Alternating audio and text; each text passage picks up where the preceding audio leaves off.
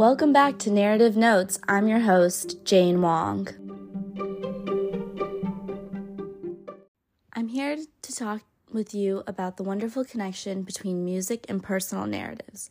Last week, I introduced the memoir, Musically Speaking, A Life Through Song, by Dr. Ruth K. Westheimer. I gave a general overview about Westheimer's life and answered questions about how our cultural upbringing can shape our lives. This week, we're going to dive deeper into literary analysis. Join me as I talk about the role of music and memory, important values in the Jewish community, migration, and moving forward in life. Before we get started today, I'm going to play our first song. The song is called Shalom Aleichem, meaning, Peace be to you, O ministering angels, messengers of the Most High, the Supreme King of Kings. Shalom Aleichem, Malachei Shalom, Malachei Elyon, Mi Melech Malchei Amlachim, HaKadosh Baruch Hu.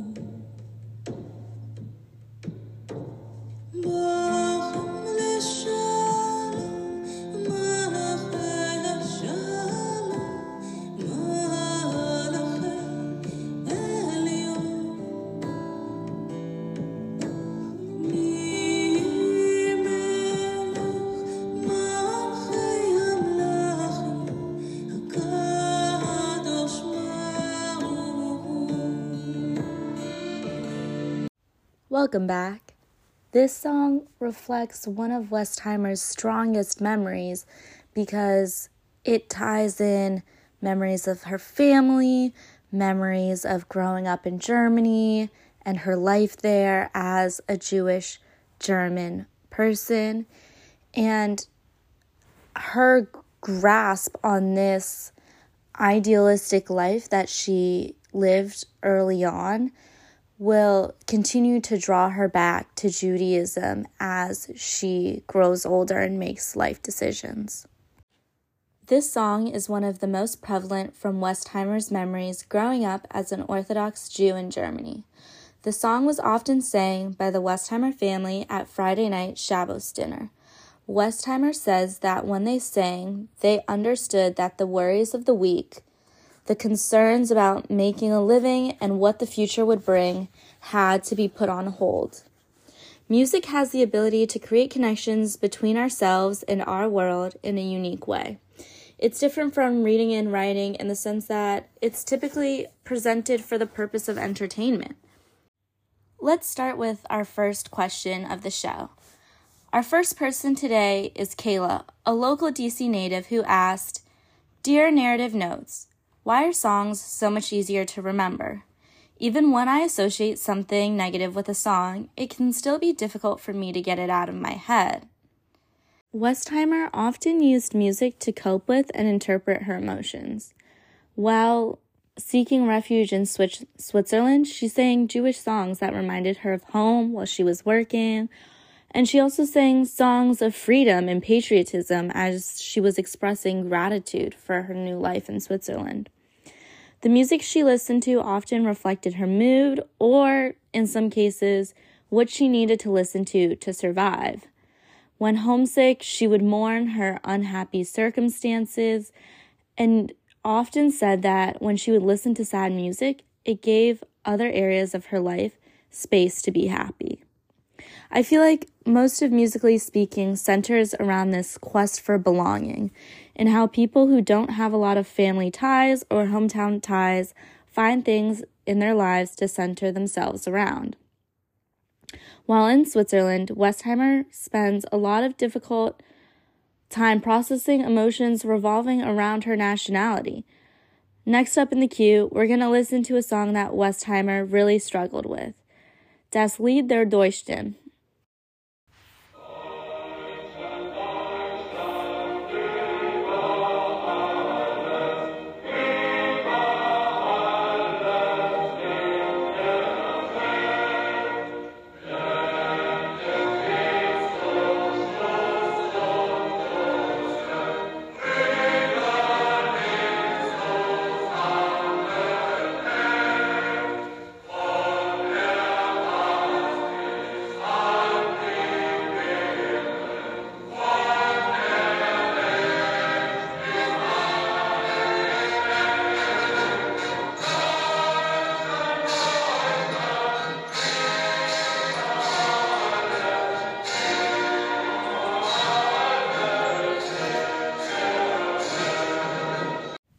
if you guys couldn't tell, that was indeed the German national anthem.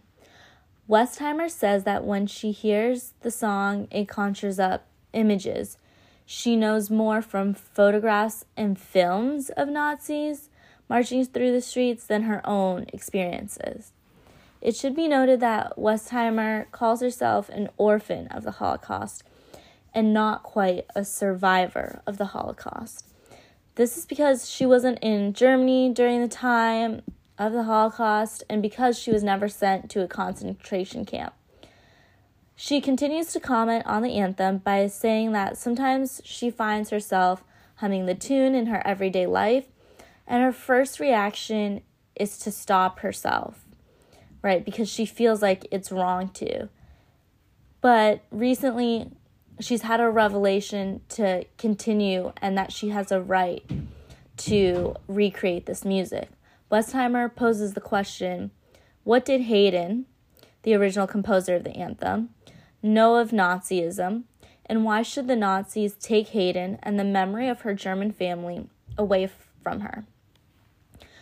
For context, Haydn first composed the song in 1797, and it didn't even become the German national anthem until 1922, both predating the Holocaust.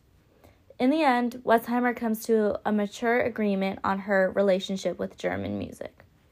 To directly quote what she says, because I think it's the most powerful representation of who Westheimer is, she says, "On one hand, they are meaningful to me because they represent the culture from which I come, and they connect me to some of my earliest memories and formative experiences. On the other hand, they will forever be associated with the people who exterminated my family and destroyed the life I had known. It is a contradiction I will never resolve, but I know that Beethoven, Bach, Schubert, Haydn were not Nazis, and that Nazi guilt does not hang upon them." It's simply a fact that music can stir memories when connected to emotions. Westheimer's relationship with German music, to me, signifies her strength and resilience to hold on to what she loves, despite having been ripped away from everything she holds dear at a young age. She formed memories of German music in a pure way, and even though that becomes tainted, her genuine appreciation still held true. There's a lot of guilt feelings associated with survivors of traumatic events, but Westheimer is strong in the way that she refuses to feel guilty for appreciating German music and is able to separate the German music away from Nazism. Her connection to the music was undeniable and stronger than the negative forces that encroached. There's been a new wave recently that's working towards moving away from labeling anti-Semitism as the epitome of Jewish experience, and many historians think that the way to do this is to tell stories by Jewish women. I think that Westheimer and her relationship with music is an embodiment of this practice in reality. Pivoting slightly, we have a question from Tom who asks, "Hi, Narrative Notes. I'm trying to learn a new language. Do you have any tips on how to go about this? Any advice would be greatly appreciated." Hi, Tom. I actually have the perfect answer to your question, and the solution being embodied by our very dear own Dr. Westheimer. When Westheimer migrated to France, she knew zero French and yet was a kindergarten teacher for multiple French students. She sang her students songs with catchy tunes, rhythms, and memorable words to help both sides learn the language better. Let's listen to one of her favorites, Memne tu dors, also known as Miller, Are You Sleeping?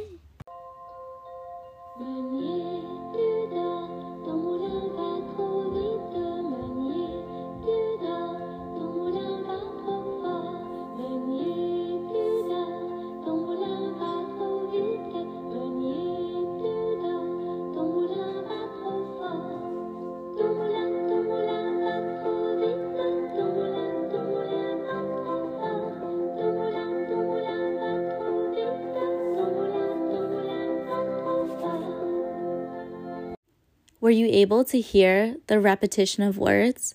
This is why music and singing is often used as a learning tactic.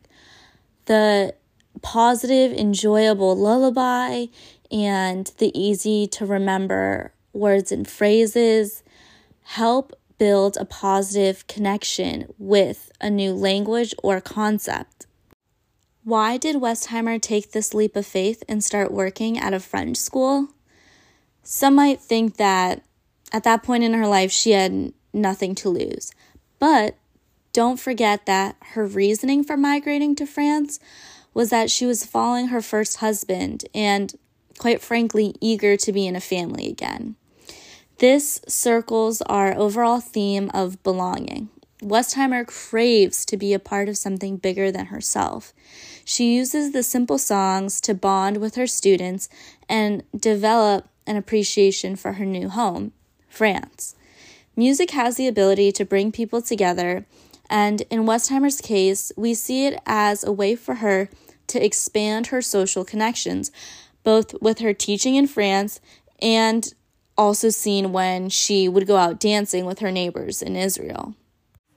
So, Tom, if you're looking to learn a new language, maybe just start with the basics.